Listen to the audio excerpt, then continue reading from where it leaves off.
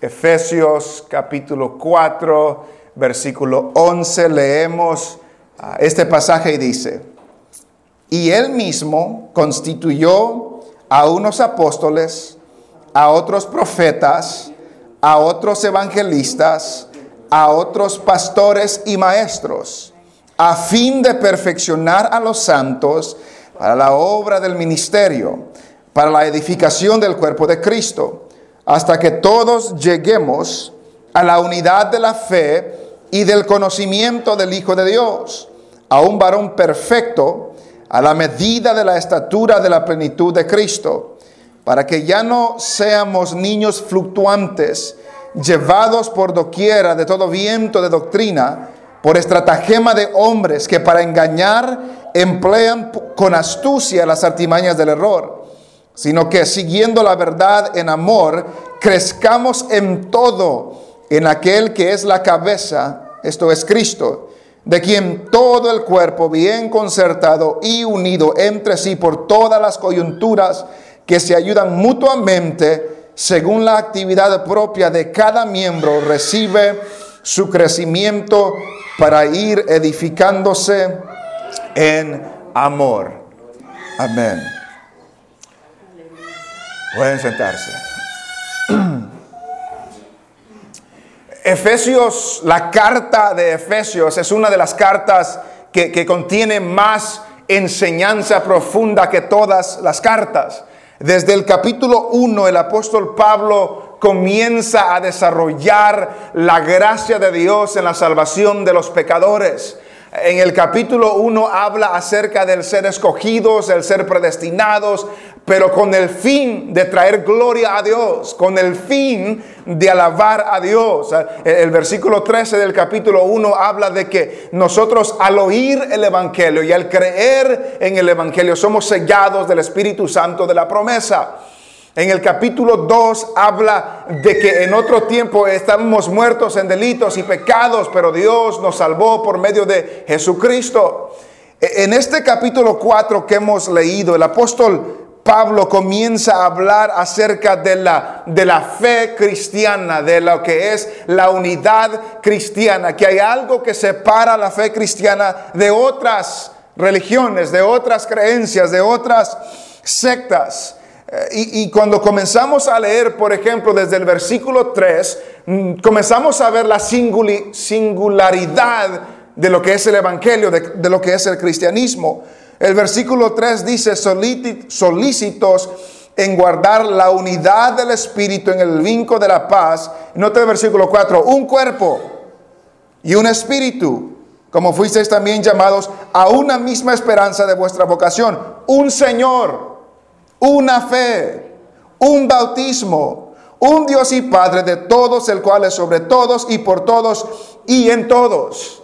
Habla de la singularidad de lo que es la fe cristiana. Hay un Espíritu, hay un Señor, hay un Padre, hay una fe, hay un bautismo, hay uno de estas cosas, no hay otras, hay uno.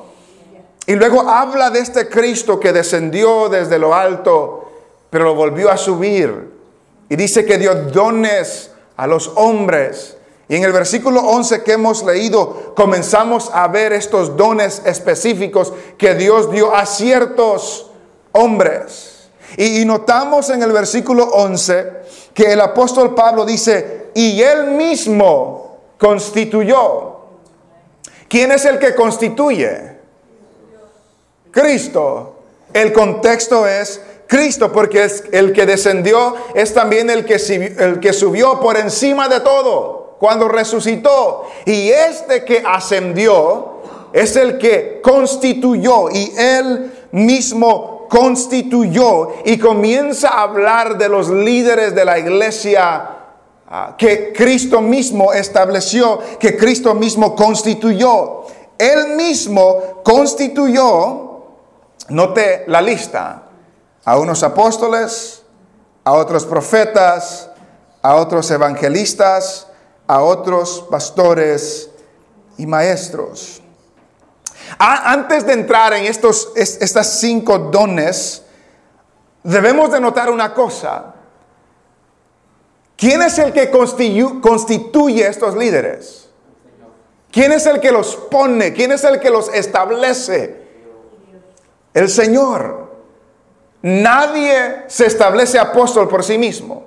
Nadie se establece profeta por sí mismo. Hay personas que lo hacen, pero el hecho de que una persona lo haga no significa que Dios lo ha hecho. Hay personas que se dicen ser pastores, pero el que da el don de maestro, el don de pastor, el don de evangelista es Jesús. Él los constituye, Él los da, Él los establece, Él los presenta. El hombre no lo hace, es Jesús quien lo hace. Jesús quien los constituye. Recordamos el tema general que hemos hablado las últimas semanas. La iglesia. ¿A quién le pertenece la iglesia? A Cristo. Él la compró. ¿Qué es lo que está haciendo Cristo con su iglesia? La está edificando. ¿Cómo la está edificando? Comienza estableciendo líderes en la iglesia del Señor. Él mismo constituye a unos apóstoles, a otros profetas. Y me detengo con esos dos nombres primero. Porque aquí menciona apóstoles, profetas, evangelistas, pastores y maestros. Apóstoles y profetas. Vivimos en una época donde hay muchos apóstoles por ahí. Hay muchos profetas por ahí. Un apóstol aquí, un apóstol allá, un profeta aquí, una profetisa allá. Un sinnúmero de apóstoles y profetas. Recordemos, el que constituye apóstoles y profetas es el Señor. Nadie más. El Señor los constituye. Y yo tomo la posición de que estas posiciones de liderazgo no existen hoy. El apóstol, como lo menciona aquí, no existe hoy. El profeta, como lo menciona aquí, no existe hoy. Entonces, tenga cuidado cuando escucha a un apóstol no sé quién. Tenga cuidado cuando escucha de una profeta o un profeta no sé quién. ¿Por qué digo esto? Porque el mismo Pablo en Efesios nos da una pauta por qué Jesús estableció apóstoles y profetas. Por ejemplo, en Efesios en el capítulo 2... Y si leemos en el versículo 19. Efesios capítulo 2, versículo 19.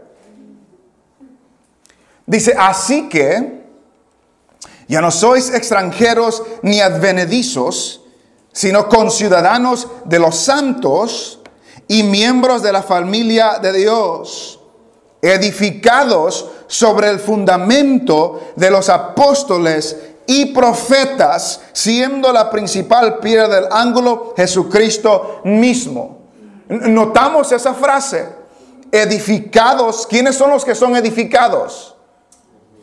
Los santos, del versículo 19. Edificados sobre el fundamento de ¿quiénes? De los apóstoles y los profetas. Esto es lógico. ¿Cuántos fundamentos tiene una casa? ¿Cuántos fundamentos tiene un edificio? Solo uno.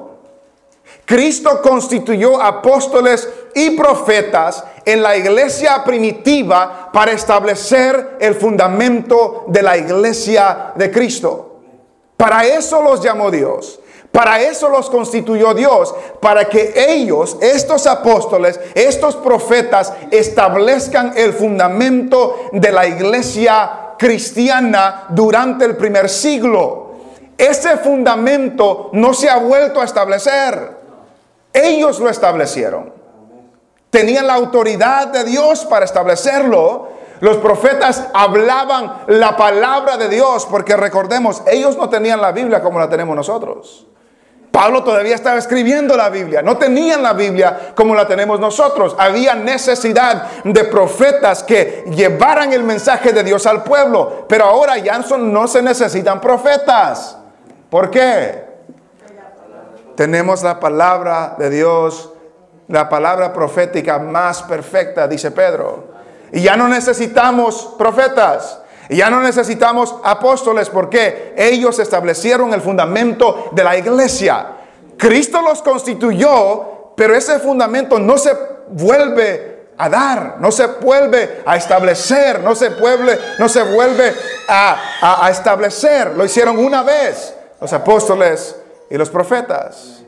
En el capítulo 3, en el versículo 5, nota lo que dice Pablo.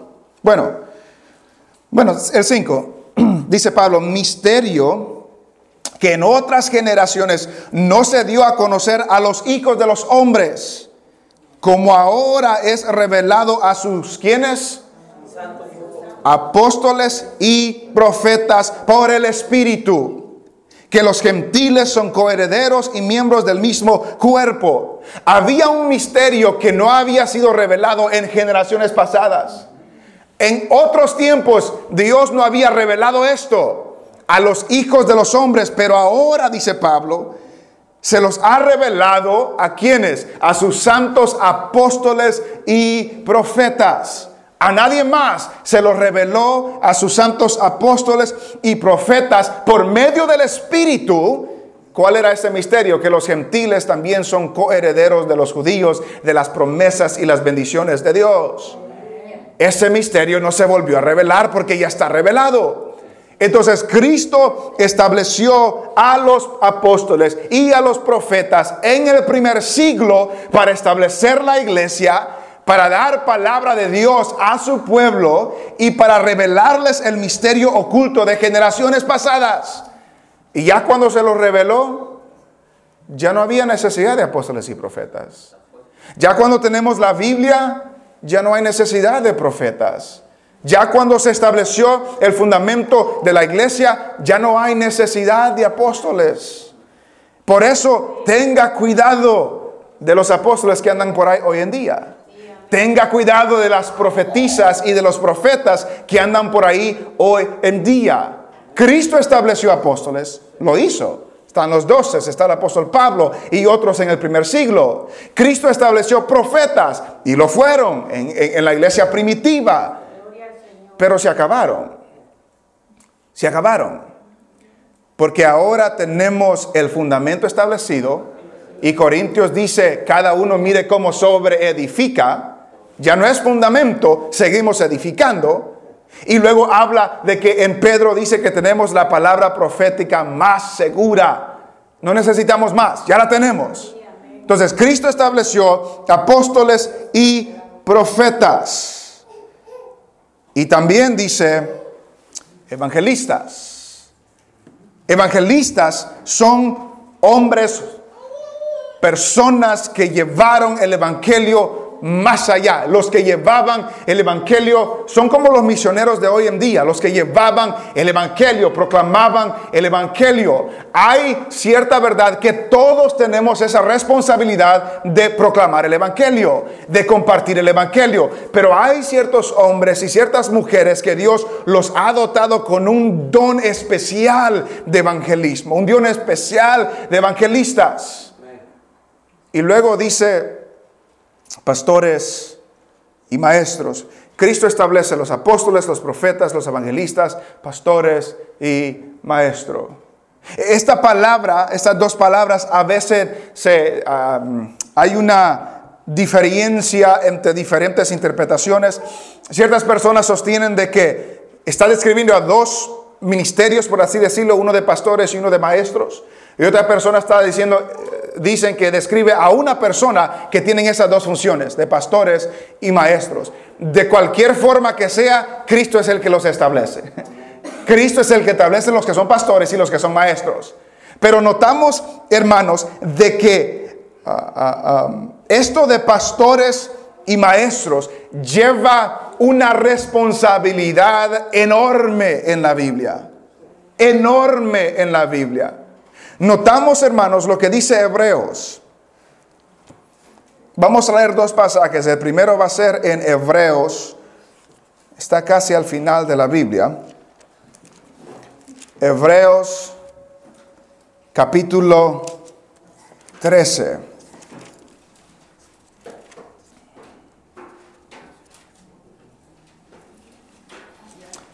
Hebreos capítulo 13.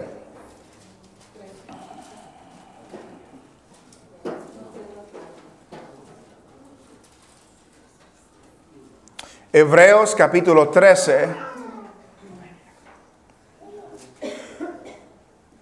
y versículo 7.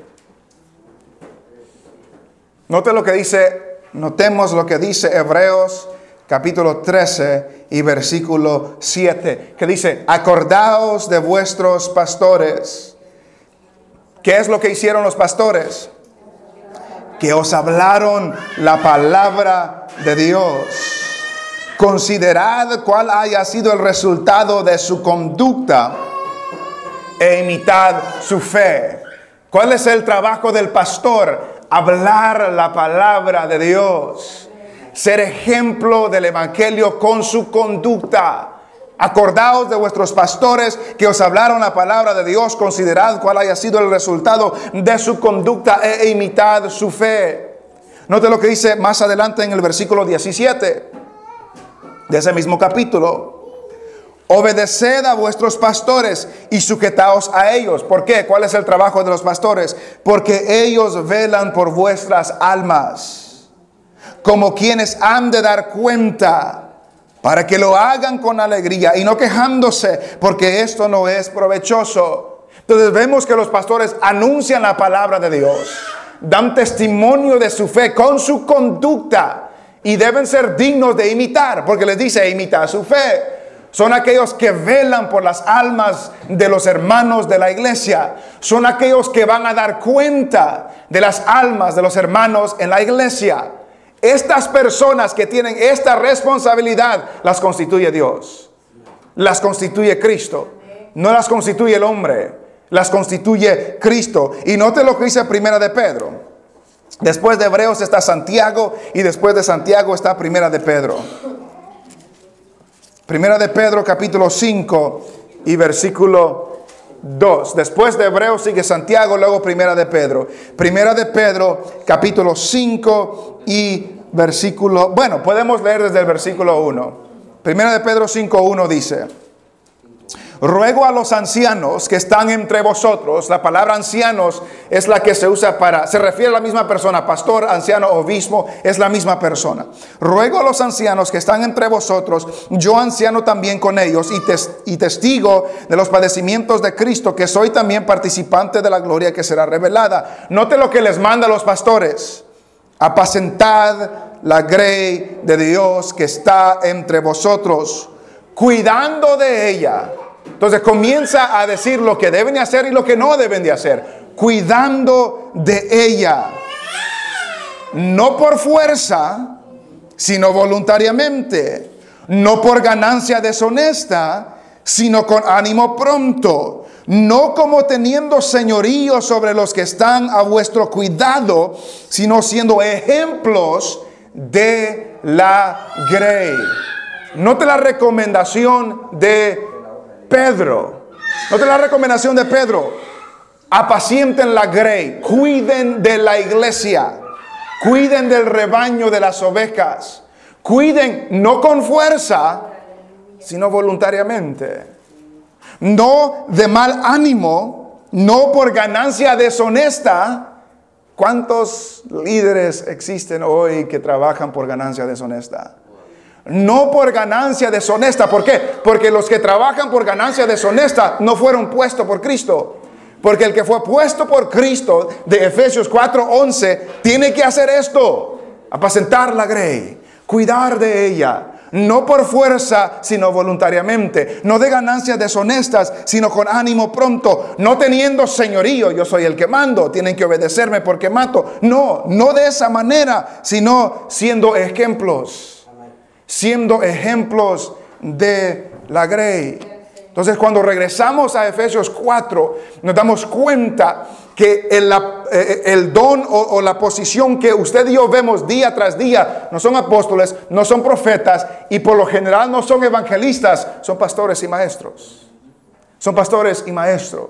Y el trabajo del pastor y maestro es presentar la palabra de Dios, cuidar de la grey del Señor, no por ganancia deshonesta, no con señorío, no con ninguna de esas cosas, solamente por la gracia de Dios, cuidar de ellas, porque un día van a dar cuenta de su iglesia. Un día daremos cuenta de nuestra responsabilidad. Entonces, lo que Cristo establece, lo establece con grandes responsabilidades. Pero lo establece con grandes responsabilidades con un propósito.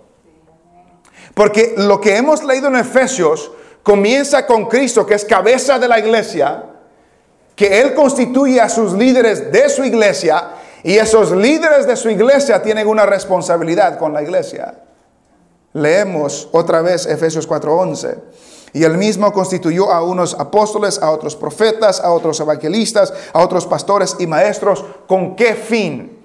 ¿Cuál es el fin? ¿Cuál es el objetivo? ¿Cuál es lo que estos líderes hacen? Específicamente hoy en día los pastores y maestros.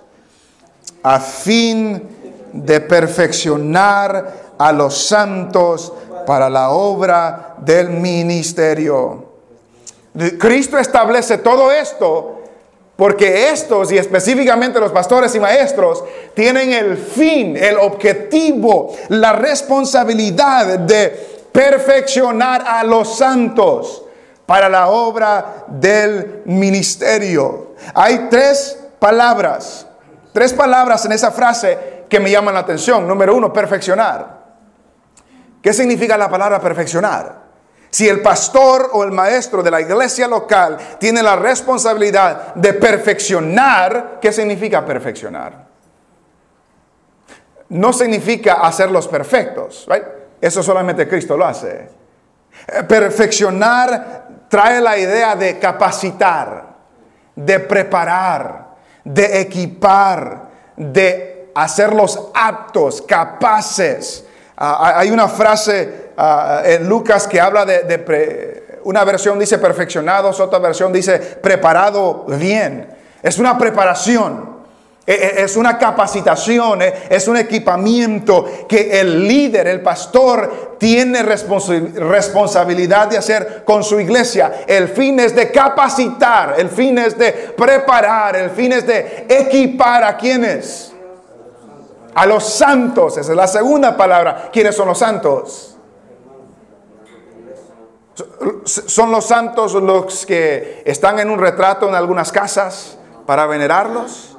¿Son los santos aquellos que la iglesia determina quiénes son después que se mueren? Efesios nos dice quiénes son los santos. Note lo que dice el capítulo 1 y versículo 1. Efesios 1:1. Dice: Pablo, apóstol de Jesucristo por la voluntad de Dios, ¿a quiénes? A los santos y fieles en Cristo Jesús que están en Éfeso. ¿Quiénes son los santos? La iglesia. Los que son cristianos son los santos.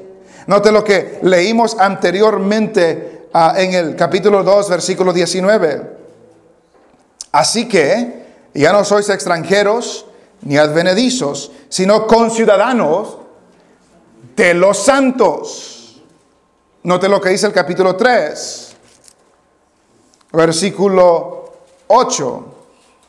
A mí, este es Pablo, que soy menos que el más pequeño de todos los santos. Versículo 18. Seáis plenamente capaces de comprender con todos los santos. Los santos son los hijos de Dios. Los santos son los cristianos. Los santos son los que pertenecen a Cristo. Los santos son los que han depositado su fe en el Señor Jesucristo. No hay una categoría especial de cristiano. No hay. No hay unos cristianos que son santos y otros que no son santos. Si la persona no es santa, no es cristiano. Porque la Biblia se refiere a los cristianos como santos. Y debemos de aclarar, no santos porque son perfectos, sino santos pues porque están unidos a Cristo. Él es el santo. Y porque Él es el santo y nosotros estamos unidos con Él, Él es la cabeza, nosotros somos el cuerpo. Corintios nos dice que hemos sido bautizados en su cuerpo, sumergidos. Por eso somos santos, porque estamos en Cristo, no porque somos perfectos. La tarea del líder es preparar, capacitar, equipar a los santos, a toda la iglesia. ¿Hacer qué? A fin de perfeccionar a los santos para la obra del ministerio. La Nueva Versión Internacional dice la obra de servicio. Que da a entender que el trabajo del pastor en una iglesia local no es hacer todo el ministerio. El trabajo del pastor es capacitar a los santos, a la iglesia, para que todos hagamos la obra del ministerio, la obra del servicio, la proclamación de la palabra, el evangelismo, el servir a los necesitados, el visitar a los enfermos y todas esas cosas. El trabajo del pastor es capacitar a los miembros de la iglesia, a los santos, para que hagan eso, para que hagamos eso. Cristo, cabeza de la iglesia, establece sus líderes para que esos líderes capaciten a los santos para la obra del ministerio. Un escritor dice lo siguiente: los creyentes no eligen a un pastor y le pagan para que haga la obra él solo. Ellos lo eligen y siguen su liderazgo mientras él, a través de la palabra, los equipa para trabajar en la obra. No estamos, hermanos, la Biblia no nos llama a ser parte de una iglesia donde los demás trabajan y uno no.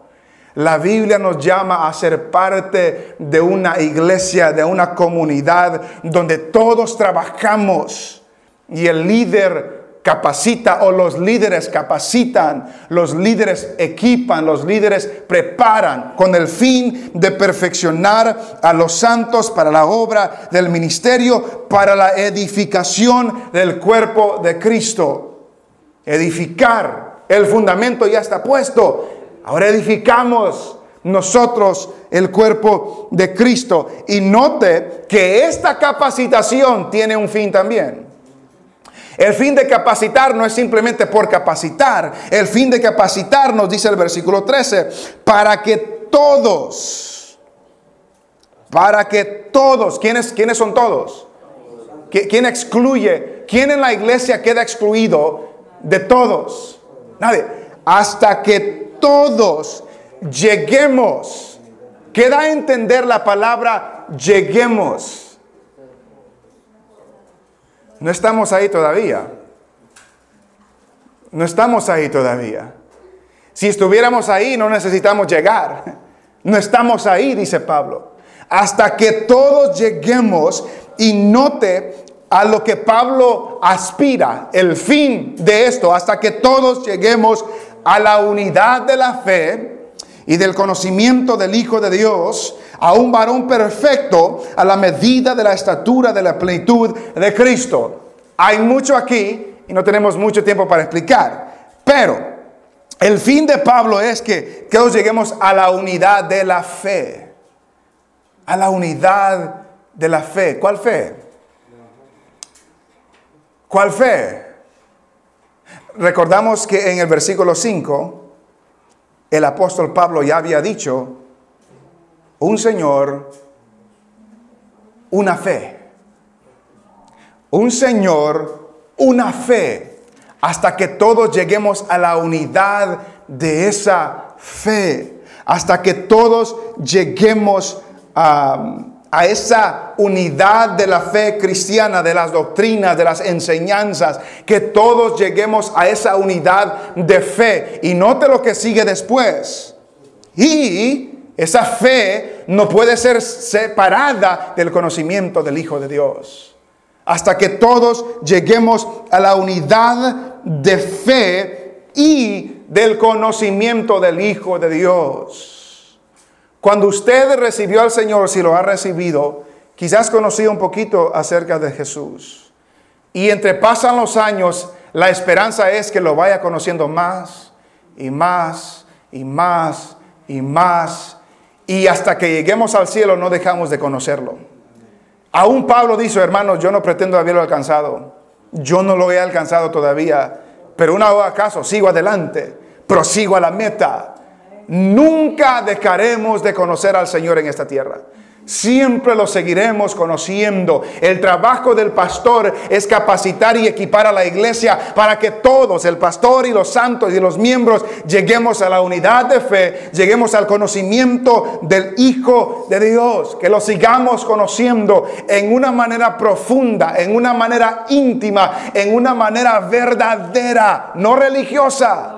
Muchas personas conocen a Jesús por religión, no así. Y muchas personas en iglesias cristianas conocen a Jesús religiosamente. No, dice Pablo. El fin es que lleguemos al conocimiento del Hijo de Dios.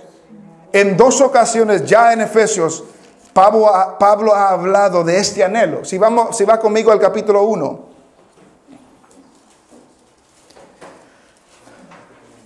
Y versículo 15.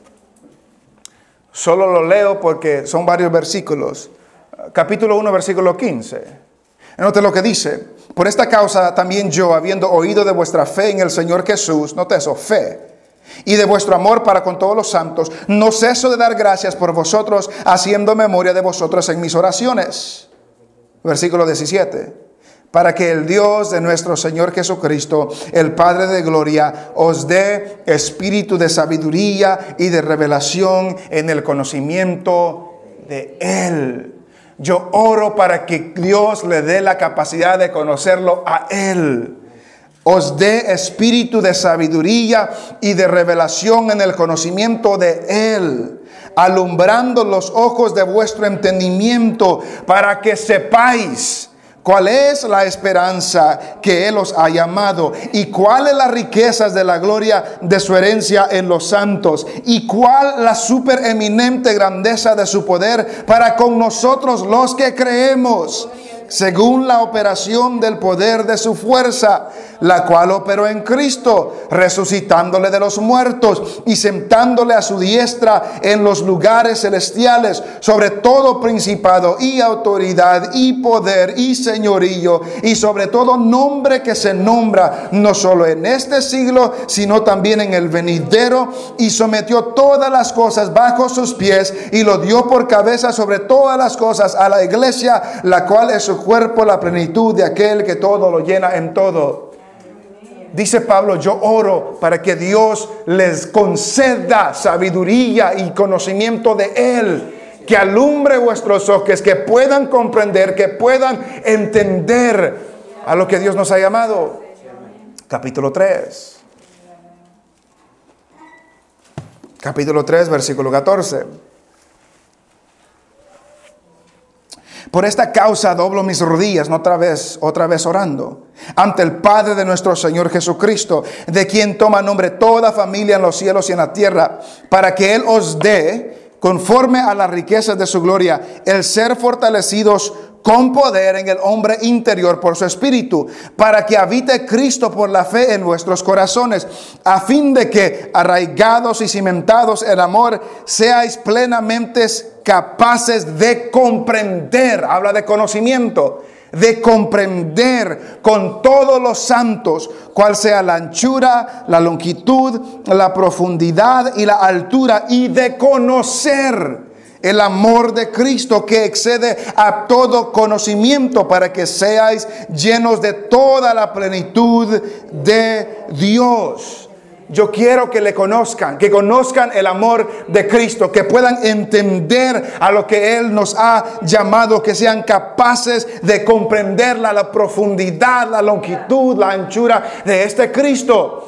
Y el trabajo de la iglesia local, del liderazgo, de la enseñanza, es que todos lleguemos a la unidad de fe, que todos lleguemos al conocimiento del Hijo de Dios.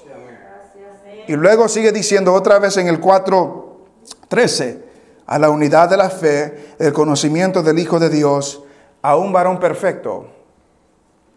A un varón perfecto. Que todos lleguemos a ser un varón perfecto. Habla en conjunto que la iglesia llegue a ser un varón perfecto, pero también que cada cristiano individual llegue a ser un varón o varona perfecta o perfecto. ¿Qué significa esto? La Biblia de las Américas dice que lleguemos a la condición de un hombre maduro. Habla de madurez. La razón por que necesitamos unidad de fe y conocer a Cristo es para que maduremos. Para que lleguemos a un hombre perfecto, un hombre maduro, un varón perfecto.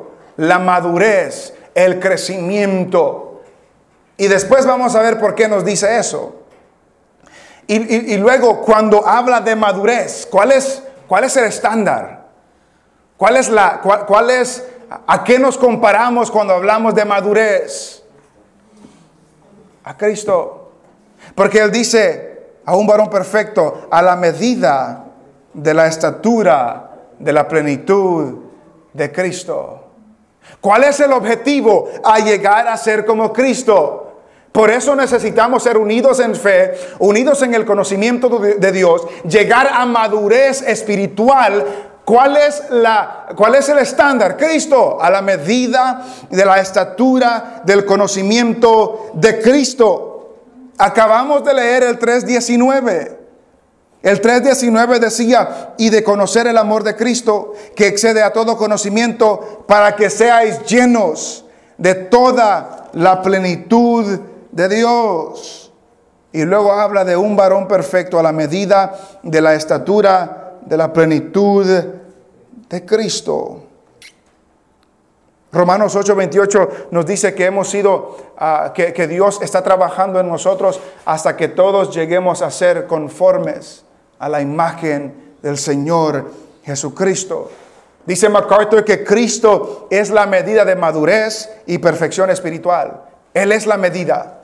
Ahí queremos llegar. Por eso necesitamos instrucción. Por eso necesitamos llegar allá. Porque queremos ser como Cristo. Cuando usted ha trabajado, siempre en el trabajo hay una persona que sobresale de las otras.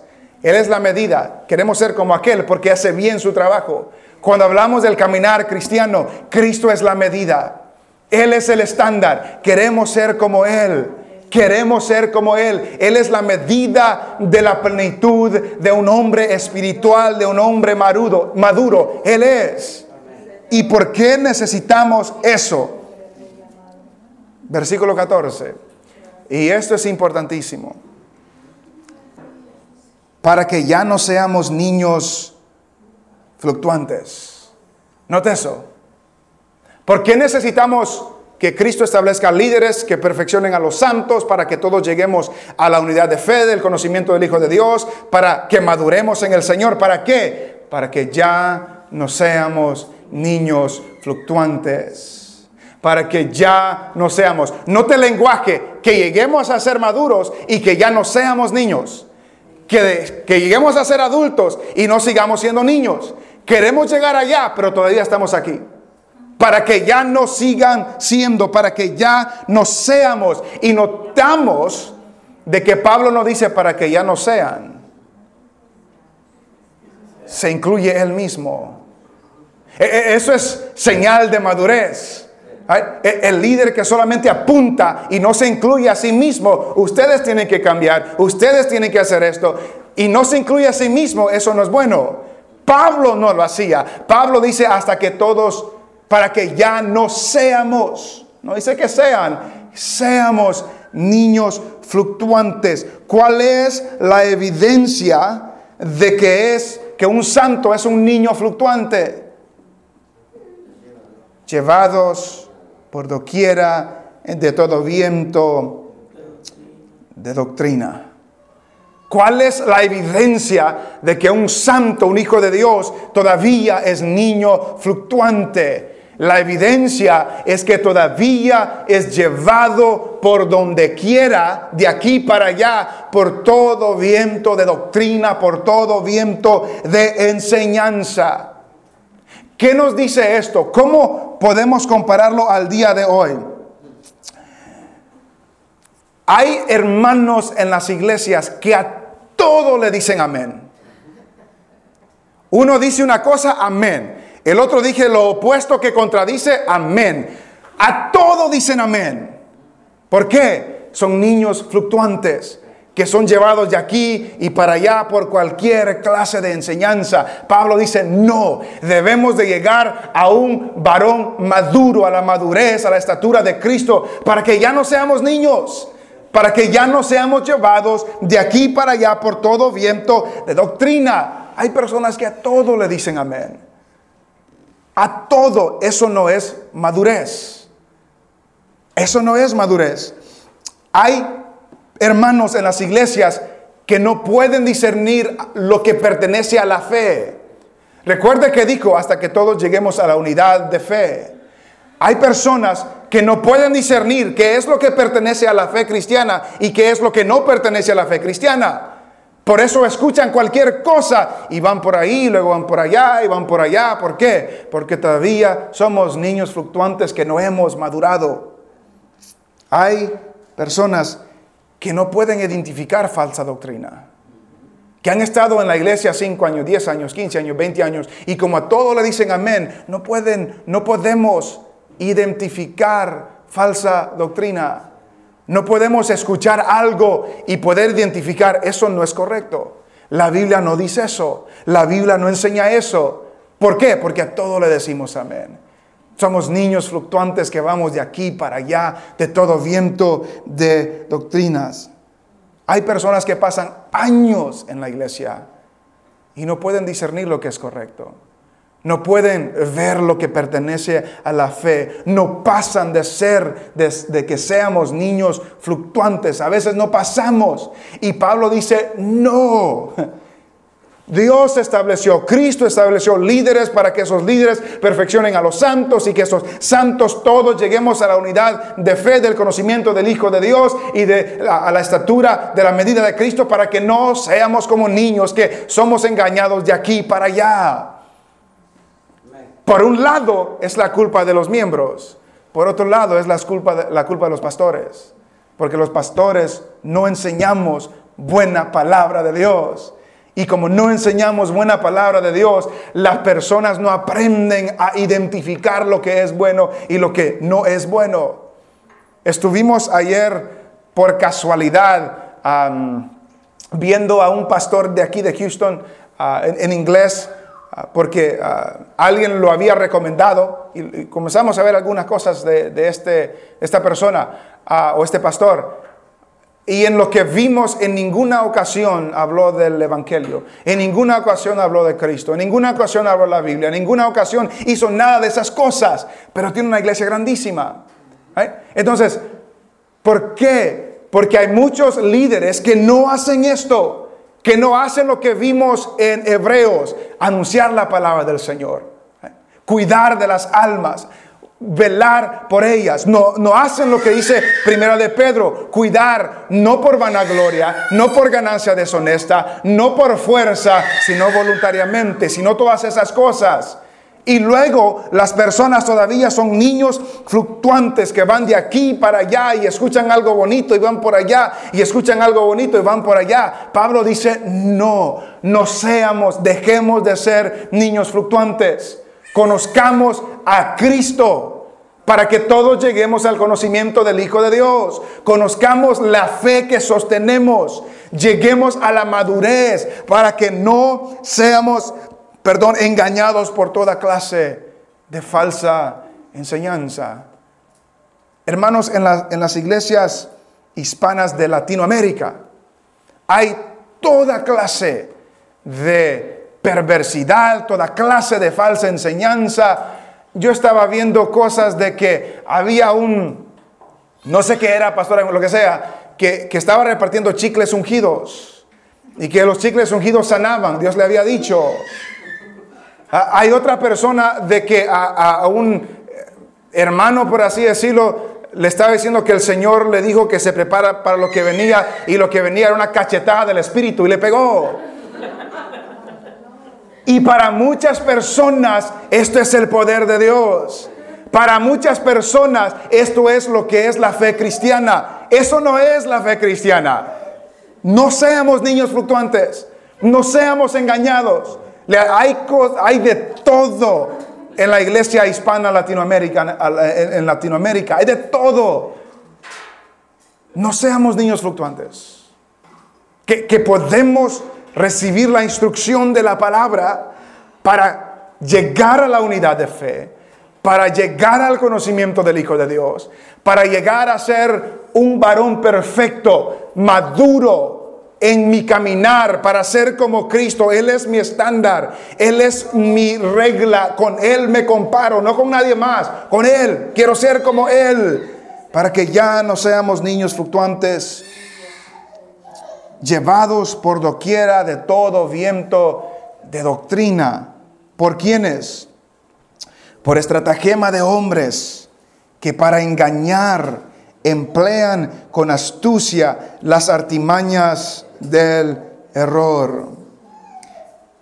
¿Quiénes son los que traen este viento de doctrina?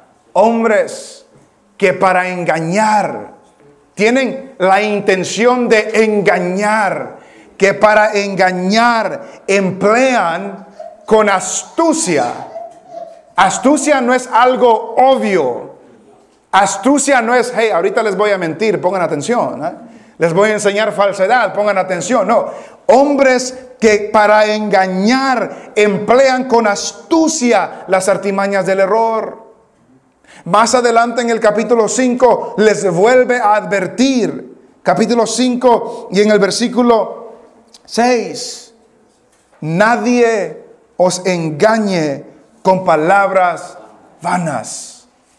Nadie os engañe con palabras vanas, porque por estas cosas viene la ira de Dios sobre los hijos de desobediencia. Nadie os engañe con palabras vanas que no tienen validez, no tienen peso, no tienen, no están llenos de Dios, son vanas, están huecas, no tienen poder. No sean engañados, les dice Pablo, y nos dice a nosotros, no seamos engañados por palabras vanas. Y lo que nos damos cuenta por la palabra, y mientras digo esto, busque, y esto quiero que lo leamos, 2 Corintios, capítulo 4. 2 Corintios, capítulo 4. Una de las cosas que aprendemos por la palabra de Dios, Efesios nos dice que estos hombres para engañar usan con astucia las artimañas del error, porque no quieren o no pueden o no, cualquiera sea la razón, traen falsas doctrinas, falsas enseñanzas, y los niños fluctuantes en las iglesias van de aquí para allá. Pero lo que nos damos cuenta, como hemos visto de los pastores en Hebreos y lo que hemos visto de los pastores en Primera de Pedro, los ministros de Dios no andan con astucia. No debemos andar con astucia. Note lo que dice 2 Corintios, capítulo 4, versículo 2. Este es Pablo hablando. Antes bien, dice Pablo, renunciamos a lo oculto y lo vergonzoso, no andando con astucia, ni adulterando la palabra de Dios, sino por la manifestación de la verdad, recomendándonos a toda conciencia humana delante de Dios. Renunciamos lo oculto. Renunciamos, Pablo hablando como ministro, como apóstol, renunciamos lo oculto, renunciamos lo vergonzoso, no andamos con astucia. El líder, el maestro, el pastor y el cristiano no debemos andar con astucia, no debemos de adulterar la palabra de Dios, sino por la manifestación de la verdad, recomendándonos a toda conciencia humana delante de Dios. Por eso dice Pablo que necesitamos llegar a ser un varón perfecto, un varón maduro. Por eso dice Pablo que necesitamos llegar al conocimiento del Hijo de Dios. Por eso dice Pablo que necesitamos llegar a la unidad de la fe. Ya no seamos niños, ya no seamos engañados, ya no seamos llevados, no seamos engañados de falsas enseñanzas. No lo seamos. Y debemos de tener los oídos bien puestos a todo lo que escuchamos, allá afuera y aquí también. Todo lo que no es de Dios hay que rechazarlo. Todo lo que no viene de la palabra del Señor y va de acuerdo a la enseñanza bíblica, hay que rechazarlo. Aunque se anuncie aquí, hay que rechazarlo. ¿Por qué? Cada quien dará cuenta de sí mismo. Cada quien dará cuenta de lo que escucha, cada quien dará cuenta de lo que recibe, cada quien dará cuenta. Las personas, hermanos, que pasan años en una iglesia con falsa enseñanza, darán, si son hijos de Dios, darán cuenta que no maduraron, que siguieron siendo niños fluctuantes y no se salieron de ahí. Todos daremos cuenta. Y si usted de aquí 5 años está en otra iglesia, llévese eso en mente. Daremos cuenta. Si pasamos años bajo la enseñanza falsa de un falso maestro, daremos cuenta de eso. Porque no pasamos de ser niños fluctuantes a la madurez, sino que seguimos siendo engañados de toda falsa doctrina. No, dice Pablo. Lleguen a conocer a Cristo.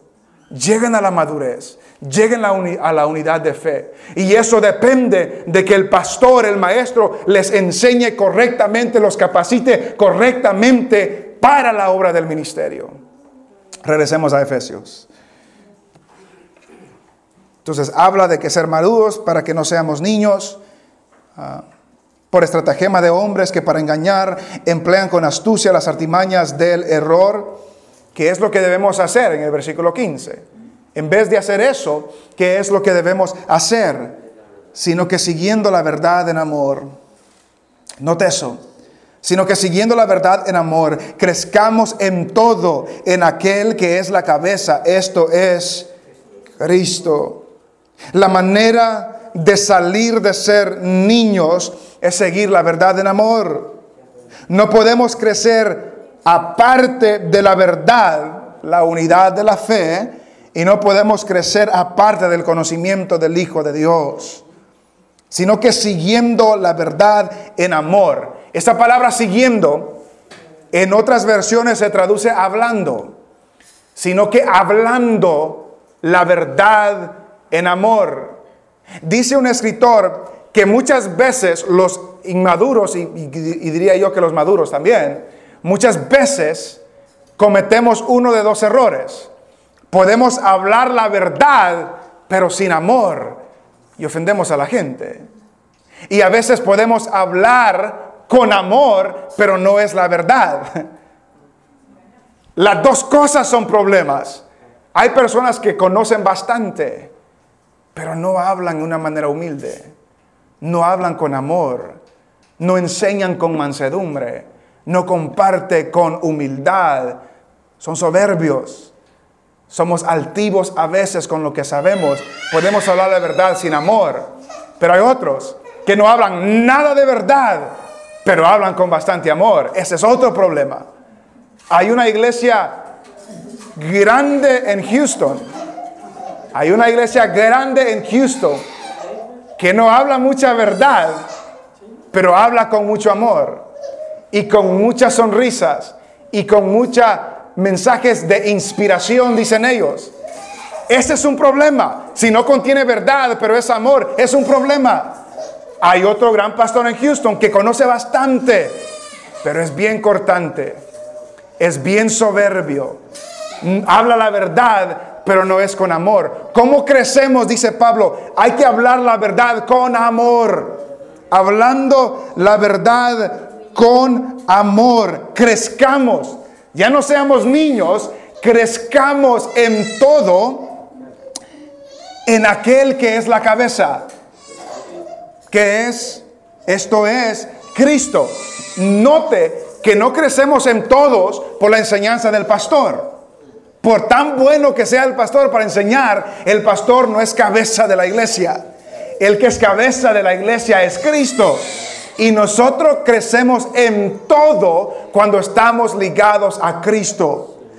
Crezcamos en todo en aquel que es la cabeza. Esto es Cristo. Por eso debemos llevar al conocimiento del Hijo de Dios.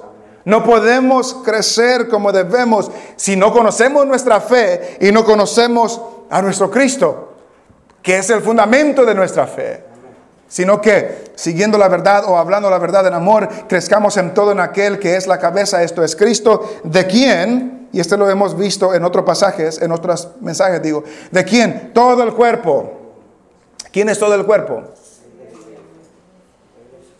Desde el versículo 11 hasta el 16, todos ellos, todos los apóstoles, todos los profetas, todos los evangelistas, todos los pastores, todos los maestros y todos los santos, todo el cuerpo, ¿de quién? Todo el cuerpo bien concertado y unido entre sí por todas las coyunturas que se ayudan mutuamente según la actividad propia de cada miembro, recibe su crecimiento para ir edificándose en amor. Todos debemos de jugar nuestro papel, ejecutar nuestra parte, según la actividad propia de cada miembro. El pastor y maestro perfecciona, capacita, prepara a los santos. Es el trabajo del pastor, del ministro. Los santos son los que hacen la obra del ministerio. Cada uno debe de hacer su actividad, jugar su papel para que todo el cuerpo vaya creciendo y edificándose en amor. Ese es el trabajo de la iglesia local. Ese es el trabajo de la iglesia local. Ese es el trabajo mío, de preparar, equipar y capacitar y enseñar la palabra de Dios lo mejor que pueda con el poder de Dios. Y el trabajo de todos es recibir esa capacitación para ir a hacer la obra del ministerio, para que todos crezcamos, lleguemos a la unidad de fe, hasta que todos lleguemos al conocimiento del Hijo de Dios, hasta que todos lleguemos a la madurez espiritual, para que veamos a la estatura de Cristo y podamos ser como Él un día. Y mientras llegamos allá, no seamos engañados, no seamos niños fluctuantes, no seamos llevados de aquí para allá por toda falsa enseñanza, por aquellos hombres que con astucia engañan. Cuando la Biblia dice que el ministro de Dios no anda con astucia, no anda adulterando la palabra del Señor. Y así todos hablamos la verdad en amor. Crecemos en el Señor, crecemos mutuamente y la bendición la recibimos todos nosotros y la gloria la recibe el Señor. La gloria la recibe el Señor. Ese es, hermanos, el reto de nosotros. Ese es el reto de nosotros como iglesia local, que hagamos esto. Hay otros pasajes de la Biblia que nos hablan de cosas que debemos hacer, pero que hagamos esto, que usted como santo de Dios sea capacitado para cumplir la obra del ministerio, para que podamos crecer juntos y que yo tenga la habilidad de cuidar de ustedes, de enseñarles la palabra del Señor, de aconsejarlos en los caminos del Señor, de que un día yo voy a dar cuenta de ustedes. Es una responsabilidad grande, pero el Señor pone a los líderes, esos líderes capacitan a la iglesia para que todos estemos listos para la obra del ministerio. No hay que ser niños fluctuantes, no hay que ser engañados por toda clase de doctrina. Hay que conocer la fe, hay que conocer a Cristo y de esa manera maduramos y crecemos en el conocimiento del Señor.